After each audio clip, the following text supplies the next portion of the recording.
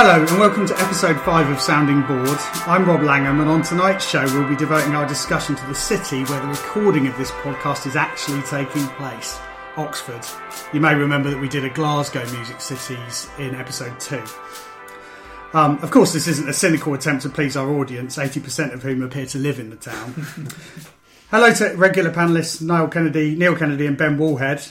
Hiya. Hiya. Sorry, I got your name there wrong, Neil. Not the first. Well, we're delighted to welcome a very special guest tonight in Ronan Munro from Oxford music magazine Nightshift. Hello.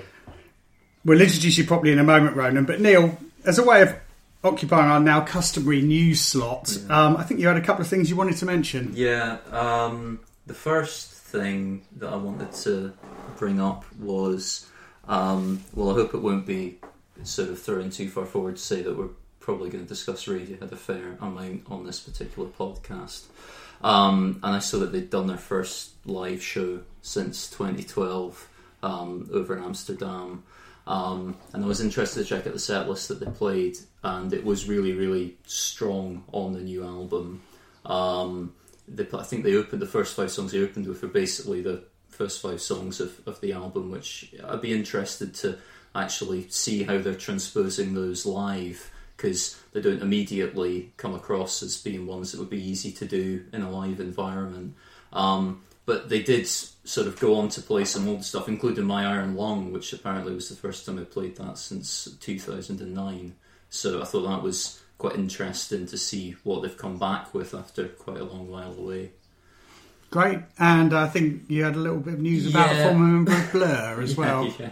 Former wannabe NP, Blur drummer Dave Rowntree, which he's doing I think it's a very worthwhile enterprise. He's doing a charity auction, and the money's going towards Syrian refugees who are stranded in Jordan.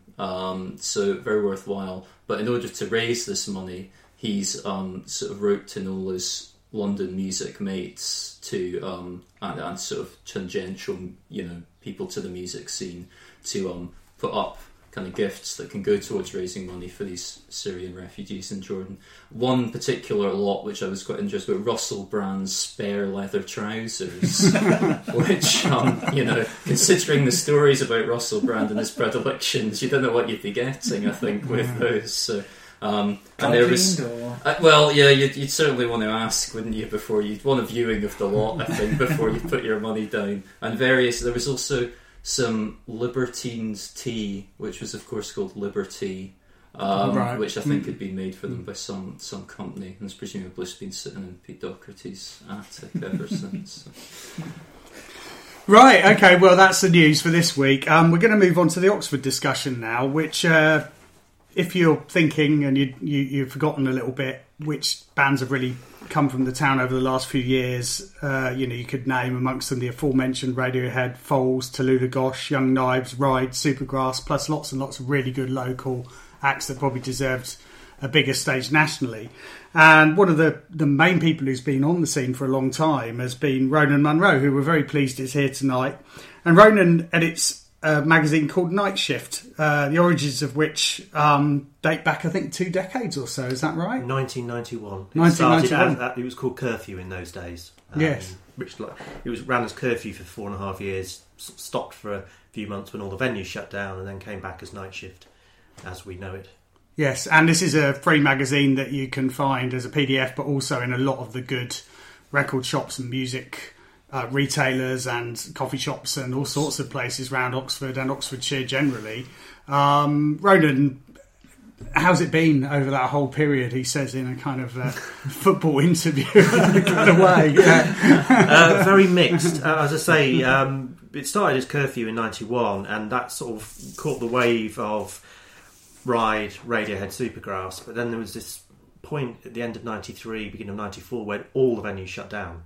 All for different reasons, but there was just nothing suddenly in town, and that took a huge regrouping. So we had 2 of the most successful bands on the planet in Supergrass and Radiohead at the time, but nothing for anyone coming through to play. So that's actually made everybody think, well, hang on, we've all got to work together. We can't all, I can't sit in my bedroom making the magazine. Mac can't sit at the back in the kitchen at the Jericho Tavern booking bands. Nick Morbarth can't exist in isolation doing the Zodiac. or it wasn't even the Zodiac then, it was the Oxford venue. So that actually brought everybody together, and I think that's sort of really built the foundations for the next 2 decades. Yeah, you mentioned some names there, but I was interested to know which venues, promoters and individuals have really been behind the way the scene got back on its feet after those tough times. Well, I'd say definitely the most significant person in the whole history of Oxford music is Mac. He ran the Jericho Tavern from about 1989 through to the time it closed at the beginning of 94. And then he went on and ran The Point, which was the Hobgoblin for a while, on the planes back to being the Cape of Good Hope now. And you just look at all the bands who started there, look at the bands who came through and played, and it's just an A to Z of everybody really. So I say he's probably the most significant. And then after that, Nick Morbath and Adrian Hicks, who took the Oxford venue from being basically a room with a PA in it to being probably one of the best small venues in Europe really. And again, on a bigger level than the Jericho Tavern and the Point. Just they really, really put Oxford on the map with that. And for those of you who don't know the city very well, I mean, there are a tremendous amount of really good small to mid-sized venues that I think make the scene so vibrant. And having moved here myself 4 years ago, I've just been incredibly impressed by how much is going on here. And I think we're going to talk a bit later about some of the current sort of stars and the up-and-coming people. There was a film, Anyone Played Guitar, that charted the scene as well, which I really recommend. Had a few interviews with some of the key people, and I think that really summed things up. But I mean, would you say Oxford is primarily an indie city? Within the city centre itself, yes, but actually if you go just beyond Oxford city centre, it's very much either metal or folk. Folk is huge in Oxfordshire. I mean, absolutely massive. But yeah, within if you look at the bands who've come out of Oxford, they do tend towards slightly more intellectual side of indie. Radiohead, Stornoway in particular. Everything's quite poetic, quite romantic, and all the bands who've come in the wake of Radiohead have also had that sort of intellectualism about them. I mean, the Glass Animals, the band who were probably the most successful new band in Oxford, who were very influenced by Radiohead. The singer he's got a degree in brain surgery or something. We just think, we started off with Tallulah Gosh. I think the 3, we've got PhDs, doctorates and everything, but at every level we get an even more intelligent band, and obviously the university plays a huge part. Yeah, we were going to ask that, I think. I mean, not all the acts actually are alumni or went to the university, although, quite a few did. And, I mean, do the others here? I mean, Neil, do you feel that there's an influence there? It's hard to tell. It's not often a thing that people necessarily bring up when they talk to you. I'm studying X at this particular college. I think Oxford is, from my experience, not having gone to university in Oxford, obviously not being from here, but I've been played in bands here and been welcomed into the scene myself, and it's been very supportive. I think the infrastructure for starting a band and trying to play music in a city is really, really good in Oxford. There's obviously what Ronan does with Nightshift. There's also the BBC introducing radio show here is very, very strong, quite influential with Dave Gilliatt and Liz Green. There are venues quite good. There's a good kind of trajectory, I think, for bands where they can start off playing in a tiny basement room like the Library Pub on Cowley Road with a promoter like Smash Disco, and if they work at it over a year or so, they could probably end up playing on stage at what was the Zodiac and now is the O2 Academy. And to have that all within one city, I think is quite impressive, because you can go to cities of a similar size elsewhere in the UK, and there's maybe only sort of one pub with an upstairs room that will put on live music. Yeah, I mean, I was wondering whether people agreed that the city punched above its weight for its size, because it's only about 150,000, is that right? It is. If you look at the towns and cities that surround Oxford, Reading, I think, is 2.5, 3 times the size. Yeah. Northampton's twice the size. Cheltenham's about the same size. Wickham's a bit smaller. Mm-hmm. But none of them have got anything like we have in Oxford. Mm-hmm. And you have got, what you're saying, Neil, about you have a trajectory. Yeah. You start at, it's great. We've got a little venue, like the library holds about 40, 50 people, so you can just get your mates in. It feels like an event. Then you move up to the cellar or the wheat sheaf, and you can move up to the O2. And the same with Nightshift. You start off in the demos, then you get a live review, then you get an introducing piece, then eventually you can get a front cover. Yeah. And everything can build up. And then we've got the festivals you can move on to as well. Absolutely. Yeah. Well, we've not even got to those, have we? No. And it is well served in terms of festivals with having truck, which is, I saw in one of the nationals a sort of write up for all the festivals of this year, and it was named as the best, boutique festival in the country, and to have that within Oxfordshire, I think, is a real kind of feather in the cap of the local music scene as well. Yeah. Do you think the proximity to London has any effect at all? But it used to be, before Ride really made it, the idea was if your band was going to go anywhere, you moved to London. Swerve Driver did that. But Ride made it so that you didn't have to move to London, and actually people came to Oxford. I think when there was a music industry and when there were A&R men, it made it easier for them to get on the bus and come down to Oxford for the evening and see who they were going to sign next. And bands were then moving. I think the Supernaturals, if you remember them in the 90s, they moved to Oxford. And I suppose we've had bands like Young Knives have moved to the county. And often I interview bands for the front cover. Gunning for Tamar springs to mind. Bands who've moved, they've come to university here, or Brooks, because they want to do a degree, but they want to do a degree where they think they can form a band. Yeah. Is it also the case that bands that trajectory we're talking about, they can actually make a name for themselves in the local scenes, and they can actually play gigs in London quite easily? And actually, in a small scene, it's probably easier to stand out, get noticed, and then actually, once you've got that sort of fan base and that following, that confidence to actually go to London and sort of stand out a bit more, I guess. The tradition with live music as a band was that you'd try and earn your stripes playing your hometown, and you go to London and you'd be sort of like battle scarred enough that you'd be able to put up with the guy in the front row who was just heckling you, from the moment you stepped off. That's if you were lucky enough to get a guy in the front row at all. Absolutely. You paid your fee to play some awful venue in Covent Garden or somewhere. But if you play in Oxford, then it's going to be a lot easier for you to get a bit of notice, bit of press, bit of word of mouth. Whereas if you're in London, you'd just be lost. If you move to London without knowing the place, where do you start? And you're not going to get a crowd, are you? Because there's no scene in London. There's 30 or 40 scenes. And it's possibly even more difficult now because, social media should democratise, a city like London, and people should be able to get, a buzz around them. But if everybody's on it, it makes it much more difficult to get you can get the word out. But what makes your word worth listening to over anyone else's? You can't just hang around the Good Mixer in Camden anymore. If the place even still exists. It does. Yeah, worked near there for many years. That's a good point. What about the basic economics of being a band in Oxford? We've mentioned there's quite a lot of small venues, and it is possible to get recording slots. Yes.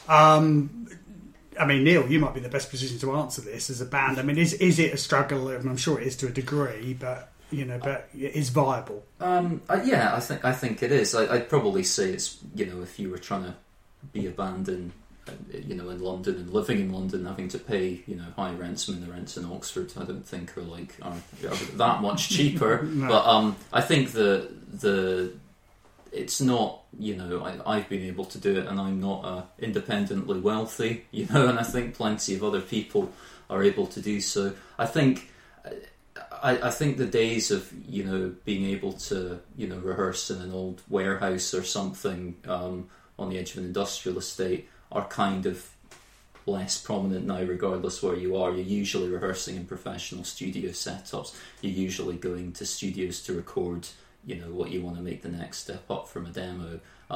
So I wouldn't say Oxford is particularly in a sort of special place in that regard, but it's certainly viable for bands to play in, and there are openings to play gigs. That's one of the main things that you want to do as a band, and usually you'll get paid, which is not often the case in some big cities.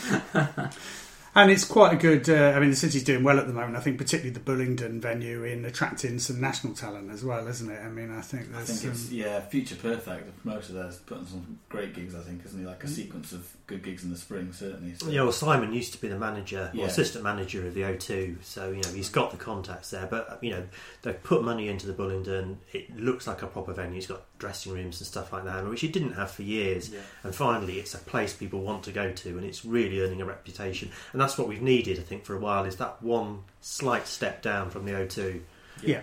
But then there's not actually any sort of step up, is there? There's not like any arena. Is that a problem for Oxford, do you think? Because they can't attract the biggest bands, or would they always go to London anyway, do you think?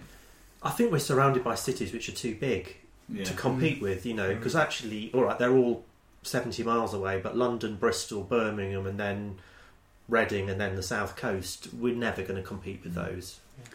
I mean, if we do produce a huge band, then we've got a huge park across the road, haven't we, where they could perhaps play. In a sense. Or 3 nights at the Kassam Stadium. Yes. That's the other option, but they'll have to cover up one side. Although that's somewhere where the stage could go, I guess. I suppose. Well, that's where Elton John played a few years ago. Yeah. Actually, just to mention, there is a park in Oxford, South Park, which has a festival going on at the weekend over the bank holiday called Common People. It's a dual festival with a venue in Southampton where I think they're flipping the days, and it's run by Rob de Bank, who obviously is a really well respected name, and it's a really enjoyable bill, isn't it? And Ronan, you've had some involvement in that. Well, they one of the best things about it is they've actually tried to get local people involved, and part of that was asking me to curate a dedicated local stage for the 2 days, so we can have Undersmile on the same bill as Duran Duran and Chaz and Dave. It should be interesting for all the families turning up. I should mention that Undersmile quite a long distance from Chaz and Dave. But yes, I mean, that should be a great, and I have to say Ronan has done a fantastic job of curating the local band stage, and we're going to come on in a minute or two to talk about some of the best local bands, but I think they're very heavily represented on that bill. 2 or 3 episodes ago, we talked about record shops and their future, and I mean, there's a very good record shop truck store on Cowley Road, which is very near where we're recording tonight. Do you think that has an impact on the scene as well?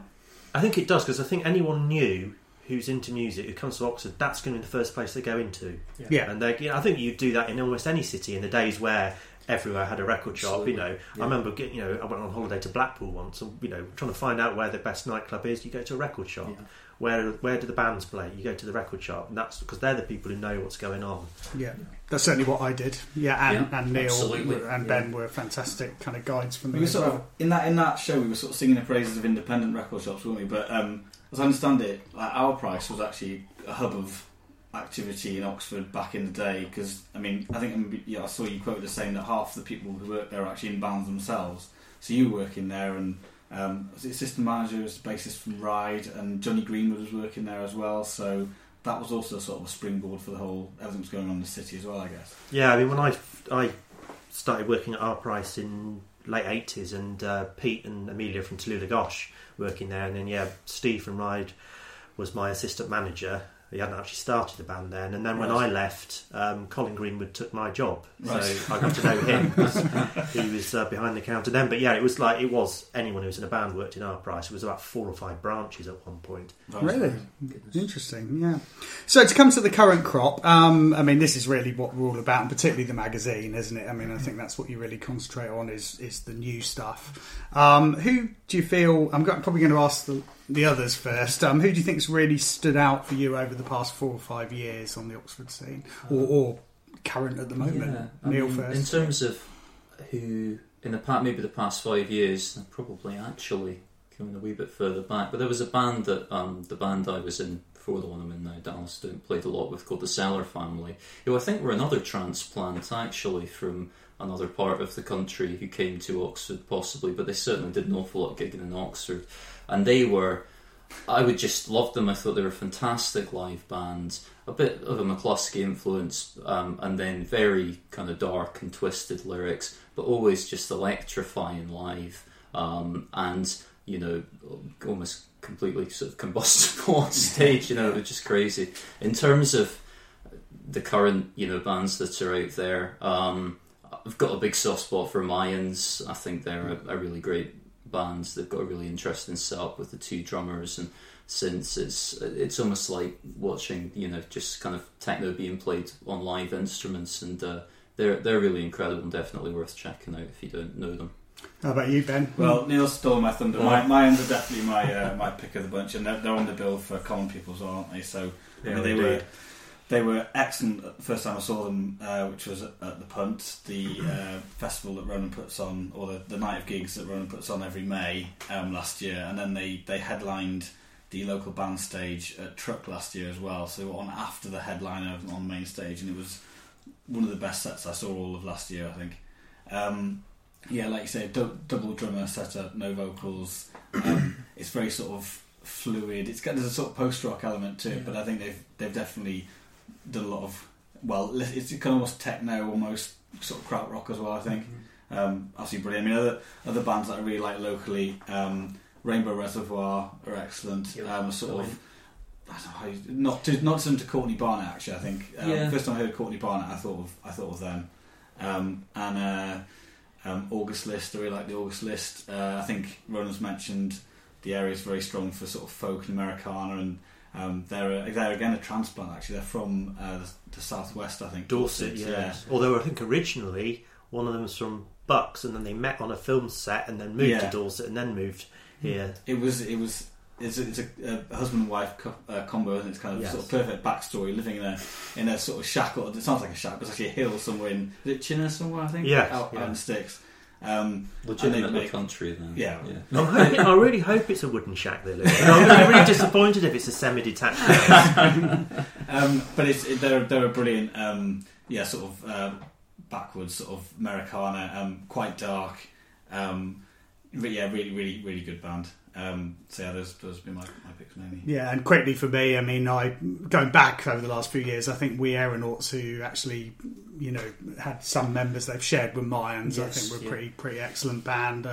I did enjoy Fixers in the day, although they had a bit of a meltdown at Truck Festival, I think about 3 or 4 years ago, which spoilt it a bit. But they were, a very, very good band and produced a good album. And then at the Punt, which has actually just happened, this Oxford kind of version of the Camden Crawl, I guess, that Ronan organises, was tremendous last week. And amongst the bands that really impressed me were These Are Our Demands, Lucy Leave, and Neil's band, Beckoning Fair Ones, who, as a successor band with some new members following on from his great Dallas Don't from a few years ago. Sorry to be biased, but it would be rude not to mention them. I'm blushing.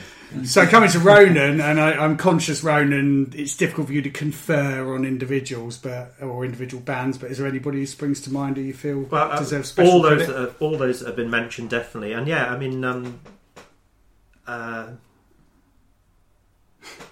August List, I would have said very early on, great band, just not what Oxford normally produces, but it does fit in with the Americana thing. I find it's a lot darker than that. Yes, But I think the other person who I absolutely love at the moment, who hasn't been mentioned, is Etta Joy Lane.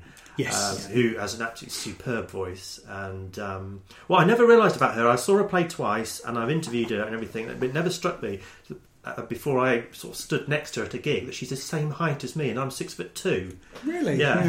Very tall, but an incredible voice, really vulnerable. And I think the fact she doesn't have an awful lot of self-confidence that actually comes out in her songs and makes her voice better. But also, on a similar sort of thing, Cameron A.G. Yes. Who I think he's another one of those ones who really could be one of the big breakthrough acts this year. He's getting a lot of attention in the music industry, what's left of it. But again, really vulnerable voice, beautiful, beautiful songs. And quite different to because he's the drummer in Reservoir as well, isn't he? So he's been the drummer in a lot of sort of quite noisy bands. So, going back a long, long while. I mean, in fact, the first time I ever saw Yanis from Foals, his band Elizabeth, Cameron was drumming in the first band on that night. Or no, the last band on. So Yanis was actually supporting him. Yeah, his song Lost Direction, I think at the moment is available on the BBC Oxford Introducing sort of website, and you can listen to that in session, as well as an interview with him, and he does come across as a thoroughly nice fella. So, I agree. I mean, I think he's got a lot of potential. So we've agreed it's a great scene, all going well. Anything you feel you might change to make it a bit better? Things that we need more of, It's a weird thing to say, but I think possibly we need fewer gigs. Yeah, I think I go to a lot of gigs and attendances can be very sparse sometimes, and I think sometimes people think Oxford has got this huge gig scene that it's just busy all the time, and it actually isn't. But you get a lot of people, too many gigs maybe spreads things too thinly a little. Maybe bands shouldn't be playing 2 or 3 times a month. That would probably help things a bit. But it'd be nice to have a huge venue and get a lot of the big bands in. But whether Oxford could really sustain that, I don't know. Yeah, I think the smallness of the venues is probably one of the things that makes it more appealing. And then, there is the new theatre where very mainstream stuff can play, isn't there? We've got Adam Ant coming to town, it's exciting stuff like that. Yeah, Hipsway, I think, won last year. We're on the bill, Never thought they'd get a mention in the pod. But I think from my mind, I think it's a great scene. I think I'd like to see maybe a few more gigs on at the Jericho Tavern at the moment. I think they seem to be kind of turning their back on it. So they sort of make a big deal of it being sort of rich history, etc. But they're actually sort of. Is that fair? They don't have a promoter there. That's the problem. Right. They have somebody who basically takes the bookings, but I think one of the problems is that they trade on the name a little bit, and if I know they've knocked gigs out so they can have a party there because they're going to take more on the bar. Which is really sad. But it's still got like the Cavern or wherever, it's got a name. But people don't realise things have moved on quite a way since then. And actually, the Jericho Tavern really was Mac, and the Woods family who ran it, who were very supportive, who also got kicked out at the same time as Mac did. Neil, I was going to say in terms of like things I might like to, from the perspective of someone who's gigged a fair bit in Oxford. One thing I felt the city could maybe be a bit better on in some venues is getting local bands onto bills with touring bands. And I don't think this is just because my band's not being asked to play with touring bands. I think it's generally been touring bands come through town, they take their own support with them on the sort of, not just the sort of second on the bill, but second, third, maybe even fourth on the bill. And I think one of the ways that bands improve and get more exposure to a different audience is by getting to play with bigger touring bands that are passing through town. I think obviously it's a thing that's dependent on individual promoters, but there hasn't always seemed to be routes to sort of say we've got this band coming through. Here's 2 good local bands that could play on the bill as well.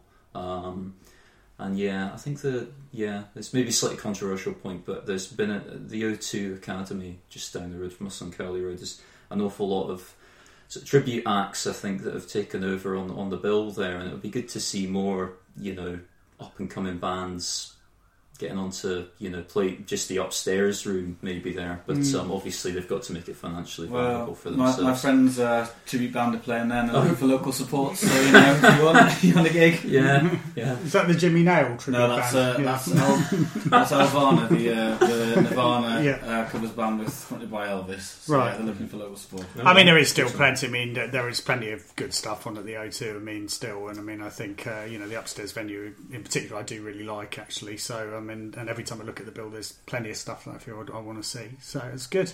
I think the current management team there actually are making more effort to put local stuff on. And they've got their Uprising gigs, which I know are showcases, but it's a start. And I've noticed a few local bands creeping onto supports. And as you say, I think a lot of it's out of their hands. If a big band comes in, they've got a tour support who've probably paid on.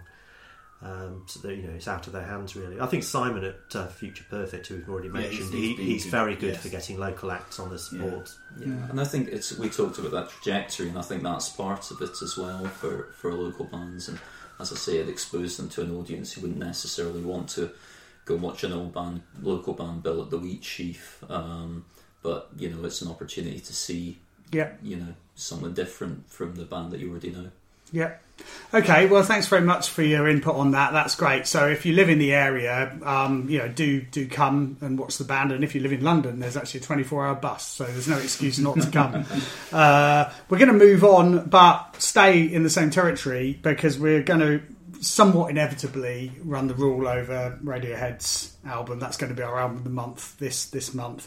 A Moonshaped Pool, which I think is their 9th album. I think it's their 9th. Yeah. So. Yeah, the band met at Abingdon School many years ago, and I think they were initially inspired by Ride and cut their teeth on the Oxford scene. This is their first album for 5 years, I think it is. 2011's King of Limbs, the last one. They've come quite a long way since Colin Greenwood and Ed O'Brien turned up at Ronan's house with some money in a plastic pint glass, which had been collected at the gig that was held to shoot the video for Creep. I think you paid for a computer for you, is that right? Yeah, they were going to do it as a free gig, but because in those days, I was living on a borrowed computer in a bedroom, and they just got a donation off everyone who went in and brought, literally a pint glass full of pound coins. But it all helped in those days. Yeah, it all helped. So as it seems to be their way these days, the album sort of dropped online without a great deal of advance warning. The hard copy is yet actually to be released.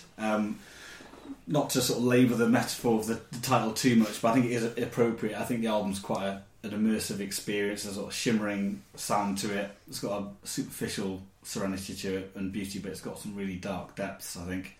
For me personally, it's very welcome. I wasn't a fan at all of King of Limbs. This is far superior. I think King of Limbs for me was self-indulgent navel-gazing at best for a lot of it, and for me, by some distance, their worst record since Pablo Honey. So, just to start off, I'll come to you, Rob, first. It was, I think we mentioned in a previous podcast, was being billed as being like nothing you've ever heard, which is something that's said of all Radiohead albums. I think. Now that you've actually heard it, do you think that is a fair comment?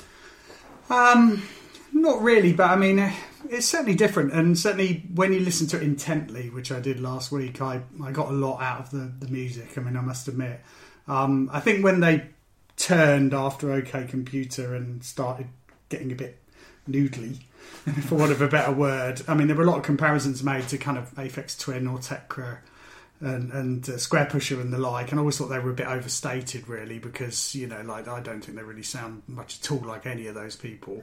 But certainly, there's I'm not an expert on electronic music, but certainly there's a lot of very interesting kind of sounds going on the album.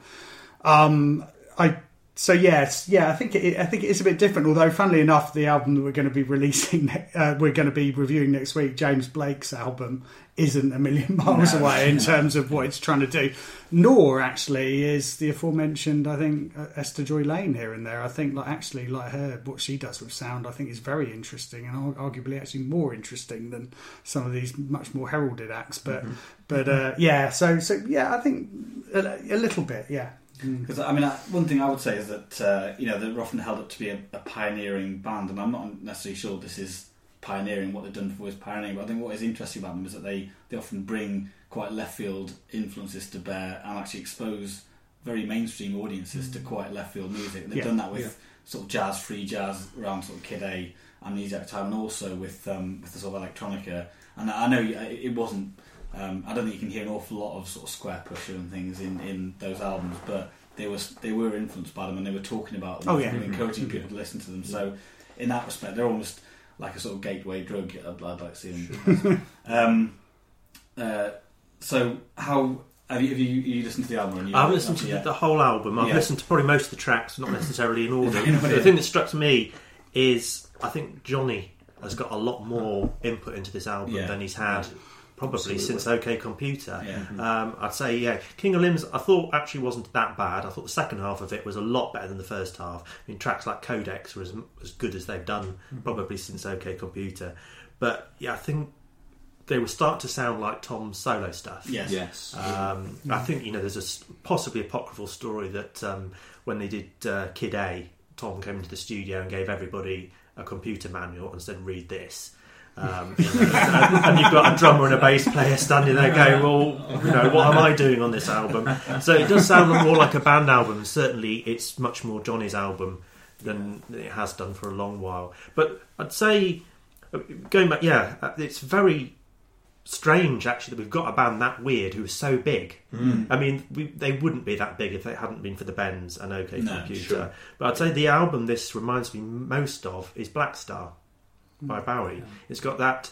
It's almost got a finality about it. It's almost like there's a feeling that maybe, is this going to be their last album almost? Ooh, interesting. Yeah. But it is dark. Yes. Very dark. Well, they finally put True Love Waits on. Yes, It's the last track, so maybe that's a statement. Yeah, I thought just to jump in, Ben, on that. I thought you were talking about them being sort of pioneers, but you're absolutely dead right in saying that pioneer role doesn't necessarily mean you've got to completely reinvent sound every time you make an album, because what influences you bring to bear are going to be filtered through a particular vision, which is going to make people so much more interested in, wow, why did they pick that? I mean, there are songs on this record, there's at least 2, which could have been on a Burt Jansch record, in terms of the guitar playing, and if you stripped away some of the electronics.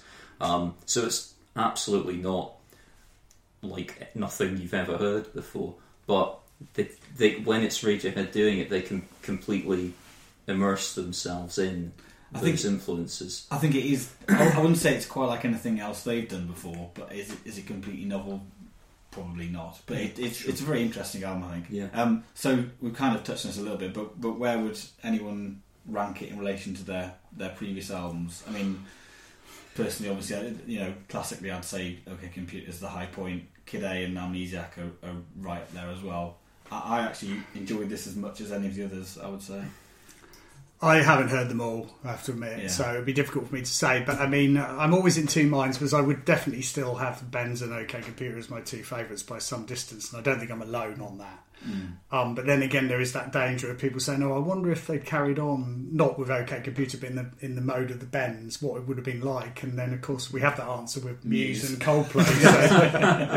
But the Bens is still, at the time, I must admit, I thought, "Well, this is a bit proggy. It's veering towards the mainstream." But actually, it's brilliant. Like now when I listen to it, when I dust it off, I think it's absolutely brilliant. It's song after song of utter brilliance. Well, to reaffirm our role as the contrarian, probably my favourite Radiohead album is In Rainbows, because I think it's where they converged again as a band, and actually made the most succinct distillation of what they actually do, and just made some absolutely belting songs. Every single song on that album is an absolute standout, I think. As much as I love A Moon-Shaped Pool, I don't really think it's an album for the uninitiated. No, I agree. I agree it's immersive, I agree it's incredibly impressive sonically, and there are some really strong songs and melodies, like Glass Eyes. That song's absolutely beautiful. But I think if you don't know Radiohead, it's a difficult one to sort of dive straight into. It leads off well. I think like the opening track, Burn the Witch, is a great opener. But yeah. How about you, Ronan, with the Canon? What would you say? What was your favourites? Oh, it's difficult, isn't it? I say that after Kid A, sort of, I could actually occasionally get mixed up with which tracks are on which. I think Amnesiac, actually, I preferred to Kid A, and it's got some amazing stuff on it. I remember the first time I heard Pyramid Song, I was driving. I almost had to pull over. I thought, this is absolutely incredible. So they'll always pull something out. So even on King of Limbs, there's 2 or 3 tracks. It was the most inconsistent album they've probably done since Pablo Honey, but even there I think they had 2 or 3 brilliant songs on it. And what you forget is actually they are incredibly melodic. Tom's got an amazing voice, but probably doesn't get the credit for it because it's always part of this shifting tapestry of sounds. But again, I think it'll always be Radiohead release an album and everybody else is following behind. Yeah, definitely. So we've kind of touched on some of the standout tracks. I mean, for me, Burn the Witch, when I first heard it, I thought this is quite good, and repeated listens, it is brilliant. And for me, it's a Stone Cold classic, up there with the rest of them. I think the video works brilliantly with it as well, which they may or may not yet get sued for. Full Stop, I think, is really good. It's got a sort of propulsive, fuzzy bass line that reminded me of the national anthem on Kid A. And Glass Eyes, you mentioned Glass Eyes, Neil. It's a really beautiful song, very short. But it opens with a very sort of disarmingly prosaic line with Tom York saying, "Hey, it's me, I just got off the train." Like he's literally phoning in his lyrics. He just hasn't thought about it much. But then it suddenly gets very dark and angsty. And The Numbers for me as well is a really good song. It's quite jazzy with a lot of strings and lots of sort of tinkling pianos, but guitar going through it as well. Anyone else have any particular? I like Daydreaming. I think the second Yeah. one. Yeah, that would probably be the standout for me. Yeah. We've kind of mentioned True Love Waits as well, which closes the album. Now, some of the songs have existed in some form for years. True Love Waits has been around since the Bends, I think, so 1995-ish. The line "Burn the Witch" actually appears on the artwork for Hail to the Thief, which was released in 2003. So they're a band who kind of will not necessarily just drop something. They'll pick it up, work on it, drop it, pick it up, work on it. What are anyone's thoughts on this sort of quite unusual way of working and reworking material until it actually feels ready for release? Well, I mean, I haven't followed them as closely as maybe a really, really big fan over the years, so most of these things were new to me. So for me, that's fairly irrelevant. But I've been slightly unsettled by it. My Bloody Valentine's return a couple of years ago was good and possibly arguably like as good as it ever could hope to be. But on the other hand, I don't think it kind of met their very best work. I mean, there was that track they recorded with Fotek, who was a kind of drum and bass guy back in the day, and it almost seemed like a bit of a throwback. And then Blur did the thing out in Hong Kong with these sessions where they're kind of basically jamming and then make an album out of it. And I wonder, really, I wonder whether it's a sign of bands running out of ideas. But they probably shouldn't even mention the new Stone Roses single. I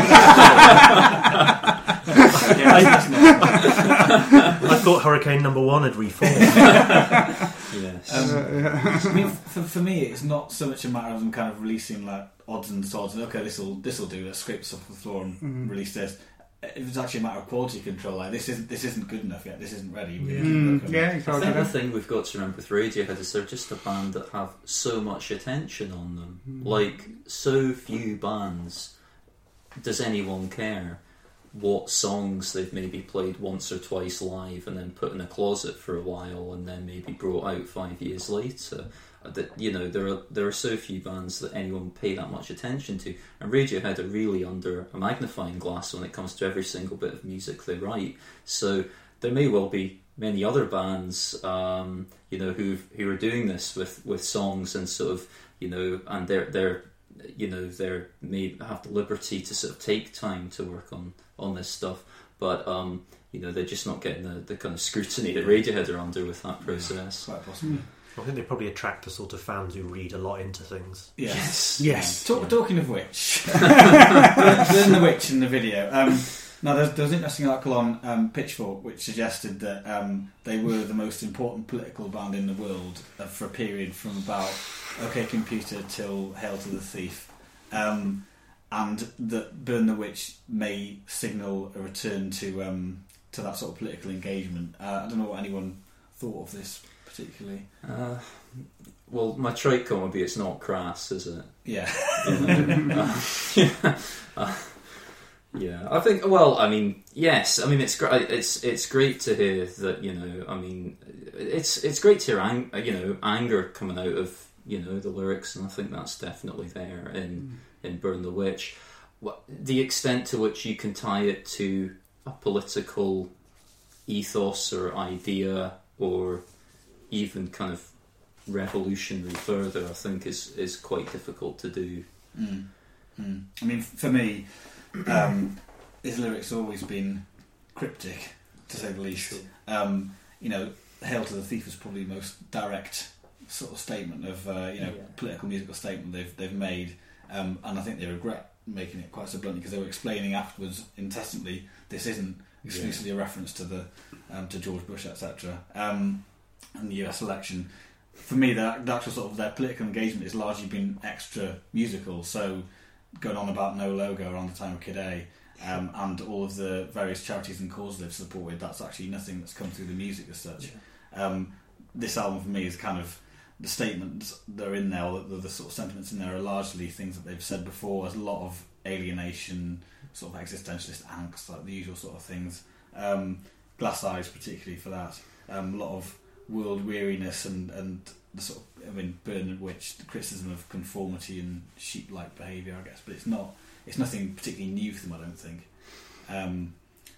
So, do you have any thoughts? No, not really. I mean, I think the article was a bit half-baked for me, to be honest. I mean, there are just so many bands that engage politically on different levels.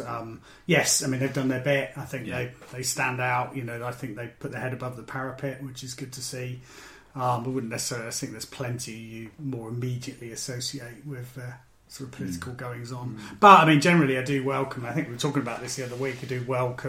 I would like to see a bit more politics back in music. Actually, at the moment, I think there's been a bit of disengagement in the last sort of maybe 5 years or so. Yeah. Do you consider them a political band? No, I think Tom's a very political person, but I don't think they've ever been a political band. As you say, I think they very quickly denied that Hail to the Thief was political. And you get a song like The Numbers, which is about global warming. But, I think Tom, he goes on anti-war marches, he's a vegan, he's very outspoken in interviews about environmentalism, human rights and stuff. But no, I think if they're considered such a political band, that just shows how unpolitical music is. I think, there are political artists out there. I think they're probably more, people like Saul Williams in hip-hop, very articulate, very intelligent, very direct compared to Radiohead, but there's not much in the main. We haven't got a Rage Against the Machine anymore, have we? And there's certainly nothing like Crass. No. Or there are bands like Crass, but they are so underground. Absolutely. And I think that's, I think mainstream music is where there's the real dearth of political engagement. I mean, I think there's always been punk bands, talking about politics. The extent to which that's actually ever going to break through to, outside of the kind of punk ghetto is kind of up for debate. I mean, Beyonce dancing with a load of police officers or people dressed as police officers or whatever at Super Bowl is now seen as a huge political statement. Although we did talk about in the very first episode about Kendrick Lamar and the album last year did sort of deal with Ferguson and some of the American context, but it's certainly not as upfront as it used to be. Right, okay, well that's a great discussion of Radiohead's new album, which I think generally is a cautious thumbs up, I think, and probably like more than cautious in certain places. So I'd be interested to get your feedback. Just a little word on the coordinates. To listen, we're soundingboard.podbean.com. To subscribe, you can find us on iTunes, and that's the easiest way really of making sure that you get every episode.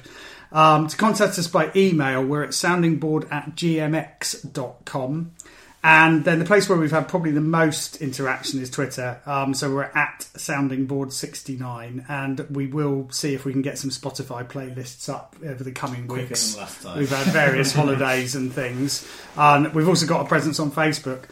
And thanks to a few people who've come with some really nice kind of comments on Twitter and other places, other parts of social media, which we'll probably save reading out to another show, save for Glenn Airy leaving us a very kind review on iTunes. So thanks very much for everyone to come in particular to Ronan, who we're really, really grateful because I think he probably underplayed his own involvement in the Oxford scene, which has been massive over the years and continues to be so.